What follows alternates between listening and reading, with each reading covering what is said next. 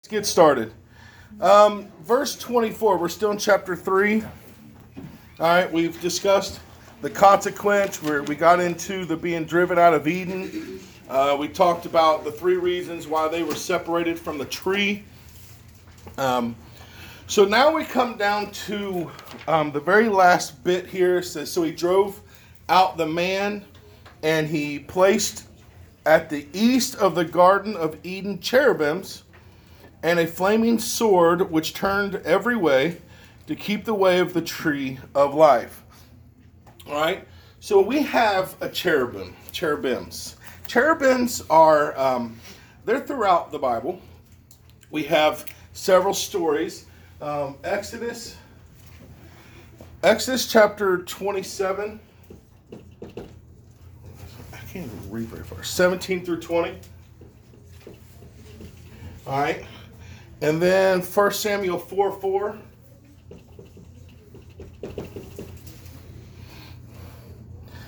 Number 789.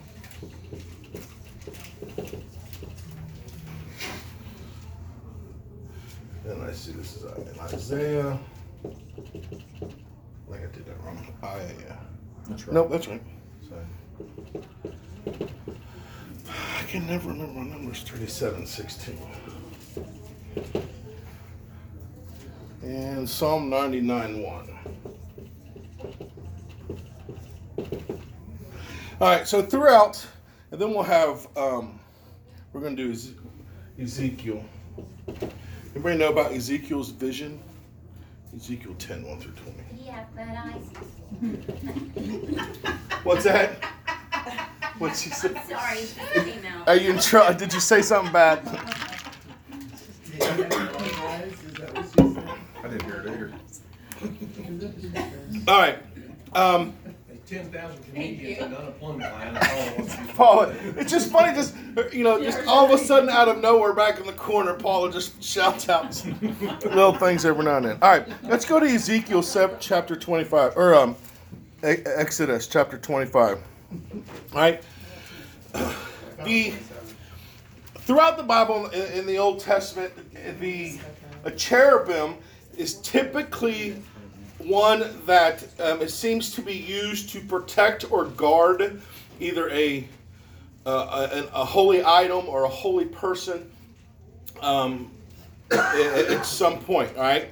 So in Exodus here, I've got several verses, but we'll just focus on these. Moses at one point is instructed on how to build the temple. All right. And the furniture inside of the tabernacle. If you've never done a tabernacle study, Dad does a tabernacle study that maybe one of these days I can con him into doing it. It's really, really, really cool because all the furniture and the way that it's built, man wants to say that it doesn't really matter to God as long as basically we're thinking right. Nothing in the Old Testament alludes to that. The tabernacle, it had to be certain type of linen, certain color, a certain amount of rings, a certain type of wood. There was only certain days you could enter into the holiest of holies. Of course, we know with the ark, even when it was falling over, what's his name touched it? What happened to him? Zapped. So, the thing is the details matter to God. And in this particular situation, God has given Moses instructions here on how to build certain furniture. Will someone read verses 17 through 20 for me? I have it. Okay. And thou shalt make a mercy seat of pure gold. 2 cubits and a half shall be the length thereof, and 1 cubit and a half the breadth thereof. And thou shalt make 2 cherubims of gold. Of beaten work shalt thou make them, in the 2 ends of the mercy seat. And make 1 cherub on the one end, and the other cherub on the other end. Even of the mercy seat shall ye make the cherubims on the 2 ends thereof. And the cherubims shall stretch forth their wings on high, covering the mercy seat with their wings. And their faces shall look one to another toward the mercy seat, shall the faces of the cherubims be. All right, so the 2 cherubims are supposed to direct, the wings are supposed to be a certain way, but it's covering over the mercy seat. All right. So now let's go to 1 Samuel 4:4. So the people went to Shiloh, that they might bring from thence the ark of the covenant of the Lord of hosts, which dwelleth between the cherubims. And the two sons of Eli, Hophni and Phinehas, were there with the ark of the covenant of God. All right. So, what did Moses create? He created the cherubims that sat over the mercy seat. All right. So now that this is telling us here that the ark would sit between, right? So it was kind of like the cherubims were protecting the mercy seat and the ark. All right. Well, now when we jump to Numbers,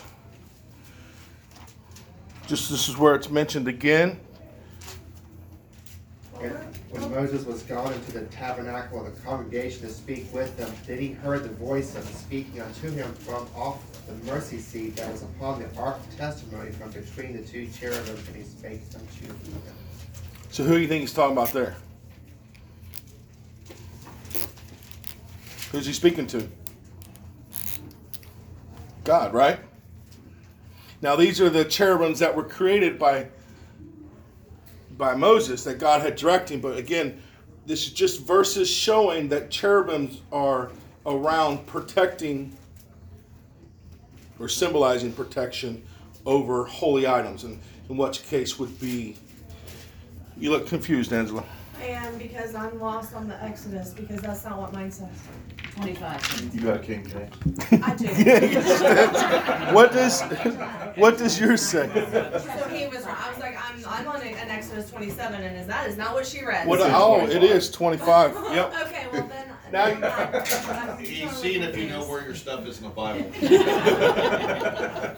27 was talking about the tabernacle. I'm so sorry. So I have mine saved in mine, so I just click a button and it sends me there. Right. I wrote it down wrong. I apologize. All right, now we. But you led me astray. I did. I messed you up on that. That was completely my fault. That's why you don't trust man. All right. Oh my God, apparently everybody else got it because they did their Exodus 27. I was like, I got the wrong Bible. I mean, it says it's King James, it's obviously not. It's not even close. So I know she wouldn't have read the wrong thing. The thought process is not right. So I was like, is this all right? I'm like, everything's falling apart. Right, right. All right. Well, I apologize for that. That was my fault. That's all right. All right. So here you have Moses talking to God on the mercy seat between the cherubims. Isaiah 37:16. Does someone have that one? O Lord of hosts, God of Israel, that dwells between the cherubims, thou art God, even thou alone. Of all the kingdoms of the earth, thou hast made heaven and earth. All right. And then Psalm 99:1 just says, the Lord reigneth, let the people tremble. He sitteth between the cherubims, let the earth be moved. Again, like I said, this is just a picture of when you hear about the cherubims. Cherubims are typically something that is guarding over or watching over some sort of item or holy object or even person. In this situation, it tends to be where God is sitting from and talking to these individuals. Now, when you go towards and read Ezekiel 10, and we're not going to read all of those. Ezekiel 10's got this prophetic vision of basically of the glory of God departing from the temple, right? All throughout this verse, these verses, is the cherubims. It talks about wheels, and it talks about lions' faces and man's faces. And I didn't dive really hard into it because that's going to take a whole lot of studying, and that's probably something that I may get someone else to talk about. But the basics of it is... Daddy. Yeah, Dad. May have a visit from the pastor, Yeah. Butch, I don't know if Butch would be done that day. But anyway, so basically the whole vision is just about it is the departing of God's glory out of the temple, because we all know that happened at some point. But what it talks about in verse 20, it says, this is the living creature that I saw under God of Israel by the river of Chabab, and I knew that they were the cherubims. And when you read this whole thing, it's God sitting on top of these winged creatures, And he's saying here that it's the cherubim. So really it's almost like they were supporting or they were removing. The vision is them, God sitting on top of these cherubims, removing them out of the temple. But the idea of that is because of all of forgive me. It's the picture to these individuals because we just read about Moses speaking to God in the mercy seat between the cherubims. We have the ark that sat between the cherubims. So when Ezekiel's, man, I'm all choked up.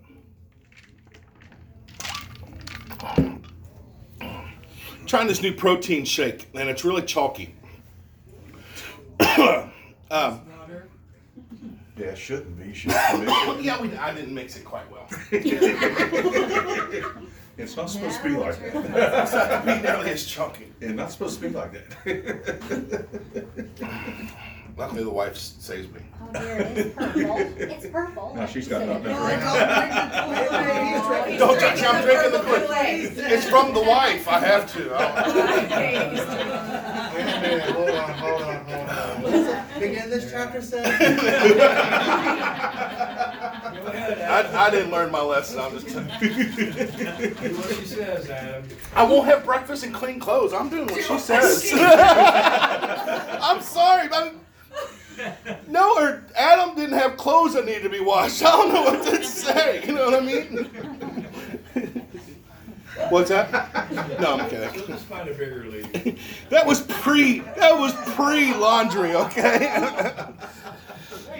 All right. All right, let's get back into the symbolism here. So here what we have is the reason, the vision that he's having of God sitting on top of the cherubims is to show what's been going on this whole time. The ark between the cherubims, the mercy seat, God speaking to Moses through the cherubims. God doesn't do anything randomly. So when there are pictures in the Bible, it's so the people he's talking to understand that it's God. Okay? So it's just like if God speaks to us, he's probably going to use things that we're understanding of, that we recognize. All right, this whole time, this has been God. And I recognize that now this is not that anyone's receiving prophetic visions or anything like that, but so God tries to make things understandable. That's why it's hard for a lot of us to look back at this with, when you look at the New Testament and you see what's going on in the New Testament, we have to understand the Old Testament because we know the majority of the New Testament at the beginning was towards the Jewish people. So the phrases that are used, the symbolism that is used, the wording and all that, it's so that they understand that this is the Messiah that they've been hearing about. Okay, so when Christians say the Old Testament doesn't matter, you can't interpret the New Testament properly without understanding the Old Testament. And that means we've got to go back. All scripture. Absolutely. And so you have to go back and you have to understand what is going on. So when we as Gentiles just look at Ezekiel's vision, and trust me, I typed it in and I was trying to find images. I like to see images and stuff. Well, I tell you, there is a wide range of what this Ezekiel's vision image of wheels and all kinds. It's really, really funny looking. But, we're trying to, if you don't focus on all these other verses that we just talked, which explains about the cherubims and the mercy seat, then that vision makes zero sense. But when you read that vision, knowing that, okay, the cherubims were always around where God's holiest holies of, and, and them lifting God out, that shows that the power of God removing out of the temple, okay? So, just so a little bit into that. So anyway, that's a cherubim. Cherubims throughout the Old Testament tend to be protectors of, and that's not everything. I just thought that little picture of Ezekiel's vision and whatnot, I thought that was kind of neat. So we need to, when you see the idea of cherubims. Now, I think there's a guy coming tonight that's preaching. if I remember correctly, he wrote a book on angels that's going to be available. Scott Miller will be here tonight. So you need to come back tonight and hear this guy, okay? I don't know what he's preaching on. I'm assuming it's going to be something to do with, I don't know. I have no idea what he's coming for. But I know he's got a book that's going to be available, and it's about angels. And angels, I think angels are probably one of the most misused things in society. You'll have a lot of spiritual people that believe in angels, but they're not really godly, and they'll call themselves spiritual. So, yeah. Well, even Satan, God describes him as an anointed cherub at one point until he found iniquity. Yeah. Over. So that's why he can appear as an angel of light, because that's in Ezekiel 28. That's what it talks about him as. Yep. All right, so that's the cherub. All right, I don't know anything about I'll be quite honest, I didn't find a whole lot about the sword. That's just going to be something I'm going to have to ask Jesus when I get to heaven. I think it's interesting, a big giant flaming sword, but it could have been a weapon of one of theirs, or who knows. I mean, you got to understand visions back in that time. You got people trying to describe stuff that they have never seen. It's like the book of Revelations. People always say like the locusts and stuff could possibly be helicopters. We have no idea what a lot of that. I mean, we have ideas what it could be today, but I want to get past all that. I want to get into the two atoms. All right, there's this thing called the two atoms. All right, and I want to close this out with the two atoms. There's a couple different things I want to go through. You have the first atom, and then you have the last atom. All right? So, of course, we know who the first one is. All right? And then you have the second one. And there's some things here I wanted to go through. The first Adam, he had authority over creation. All right? Because that's what God gave him, right? God created him, told him, have dominion over all the land. The second one, authority over all. All right? Christ has the authority over everything. All right? This Adam was tempted, and he failed. Of course, the next one Failed to be tempted. failed to be tempted. That's right. That's good. He got an A+ rating. All right? And then you have this one here. He caused man to sin. All right. This next one gave man the opportunity to be forgiven.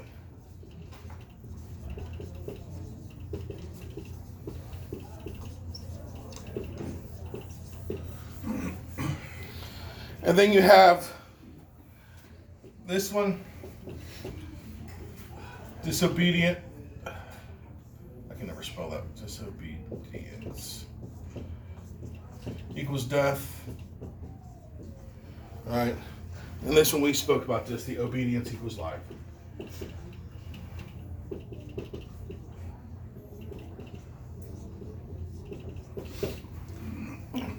And then last one. This one gave authority to Satan.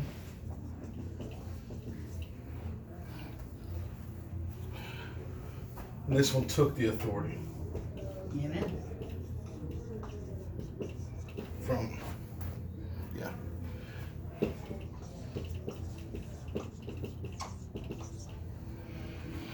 And there are all kinds of different things. You know, you have fallen to risen, created from the earth, created from spiritual seed, natural man, spiritual man, death, life and peace, carnal and spiritual. And there's all kinds of contrasts, but the idea is that there's the contrast between the first Adam and then what they call the second Adam. Okay? So you'll hear a lot of this two Adams thing. Now what I want to go through is this guy by the name of Clarence Larkin. he's got all these kinds of different drawings. And he does this one called the two Adams. And I think it's really interesting because as I was going through this, it's almost like it's a different way to present the gospel to someone. All right. So the very first thing I want to talk about is 1 Corinthians 15:22.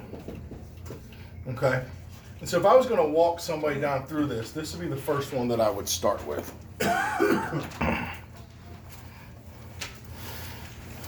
And we all have these, you have like the Romans Road and all that kind of stuff. I just really thought this one was interesting.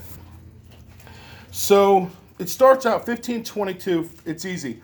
For as in Adam all die, even so Christ shall be made alive. Right? So that's the start with, the kind of like the all have sinned, come short of the glory of God. All right? This verse is very clear in 1 Corinthians 15:22 that everyone in Adam says all. So I don't care who you are, all since Adam are going to die. All right? But so in Christ shall all be made alive. So that gives you the idea of that you need Christ to get through, all right? So the first thing we start with is guilt. All right, and that is Genesis 3, 7, and 8.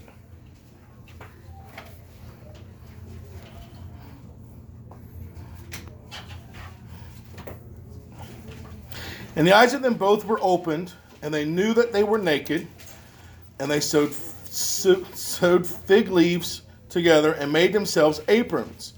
And they heard the voice of God, of the Lord God, walking in the garden in the cool of the day. And Adam and his wife hid themselves from the presence of the Lord God among the trees of the garden. Okay?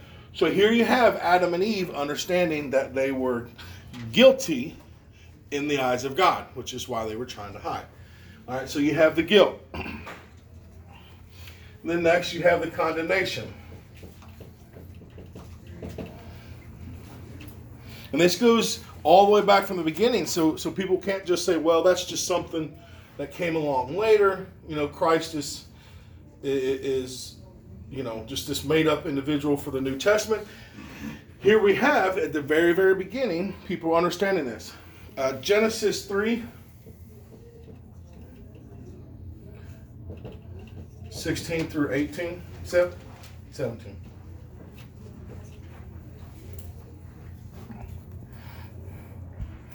Unto the woman he set up, no.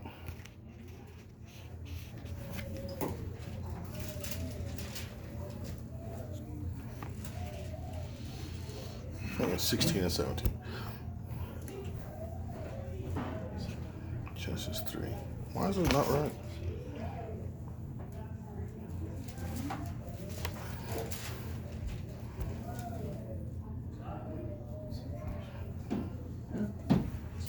And to Adam he said, because thou hast hearkened to the voice of the wife, and hast eaten of the tree of which I commanded thee, saying, this is 17, thou shalt not eat of the cursed tree of the ground for thy sake, for thou shalt thou eat of it in the day of thy life.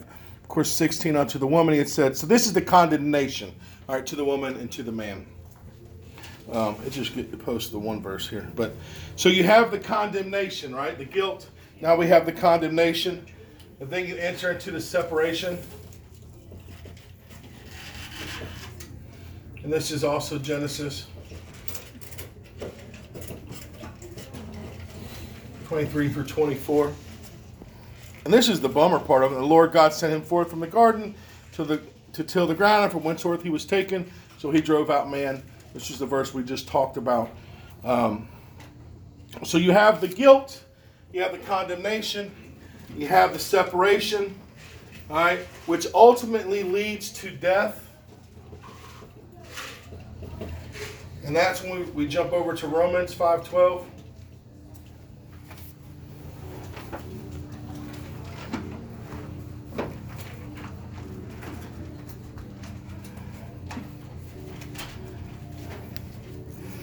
And this is kind of a little gospel within itself, but here's the death proclamation. Wherefore, as by one man's sin entered into the world, and death by sin, and so death passed upon all men, for all have sinned. Amen. Okay? So we have this little, in the story of Genesis, we have the guilt, the condemnation, the separation, which is basically, the sending, being kicked out of the Garden of Eden. All right, and then when we move over into the New Testament, again, this is why the Old Testament is so important, because the Old Testament leads us to Jesus Christ. So now we end up here with the death. Now we move into, this is the first Adam. Okay, so now when we move into the second, obviously he has to, not contradict, but he has to block all that. All right, so when we start with the guilt, Romans 8:33. All right, that's guiltless. I didn't weigh out the room on my board quite right.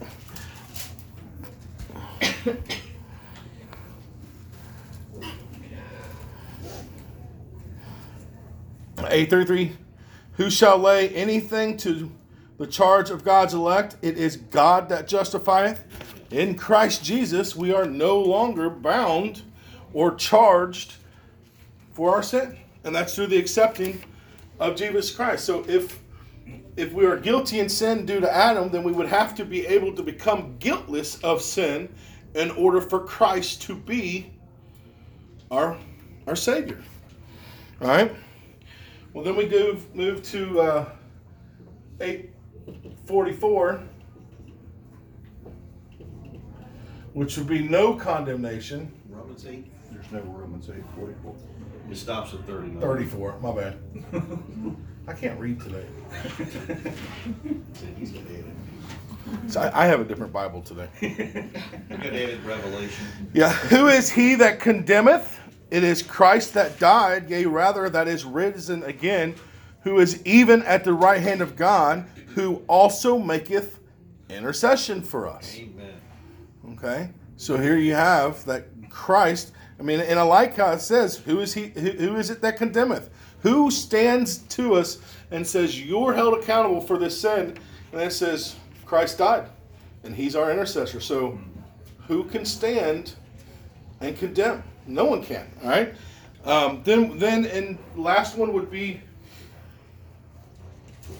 8:38 through 39, which is the repairing of the separation. Oh, I love this verse.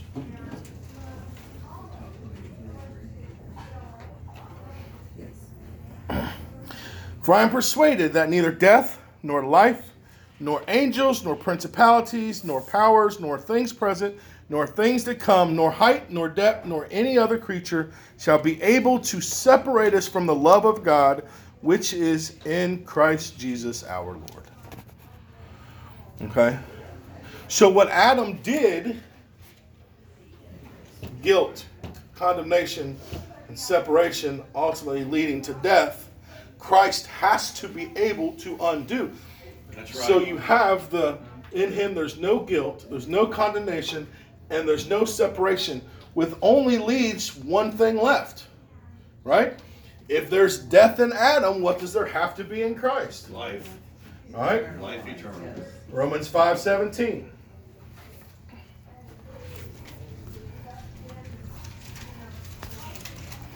For if by one man's offense death reigned by one, much more they which received abundance of grace and of the gift of righteousness shall reign in life by one, Jesus Christ. Okay? Now I just liked that little picture that they had there of that. Like I said, we did that study on Sunday nights and did the types of Christ with Joseph and the cities of refuge and so forth. And those are all really interesting.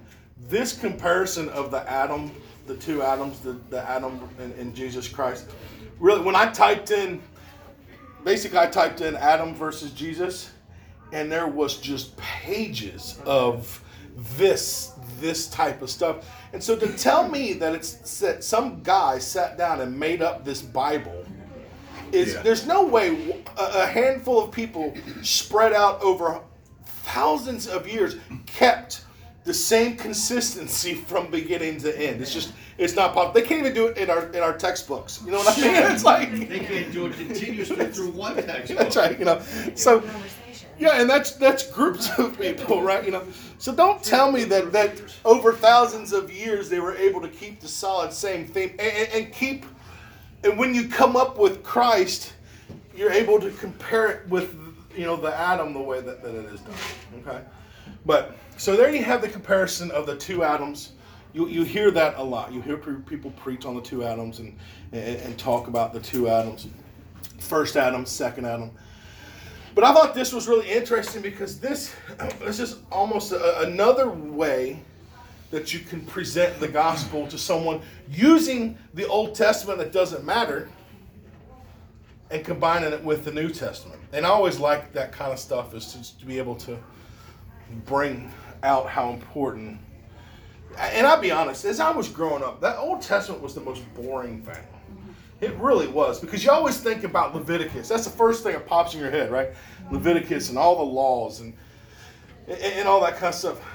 But once I got saved and really started giving my life to Christ, I realized how important that Old Testament is. And a lot of that stuff I started getting into, the ark, and then the temple and the tabernacle and that kind of stuff. That stuff's really, really, really interesting. And it tells me that God pays attention to the details. That's right. Which is the number one lie, I think, today in American Christianity, is God doesn't care about the details. And that's garbage. Now, does he still love us? Absolutely. But it matters to him. The details matter to Christ. And the Old Testament is proof to that. So, anyway, I know this is probably a lot of craziness and my handwriting. I didn't judge. Especially when you're preaching on a different Bible, but. Yes. I'll try to bring the right one next time. I apologize. All right. Perfection is in the details. Yeah. Hey, I ain't perfect.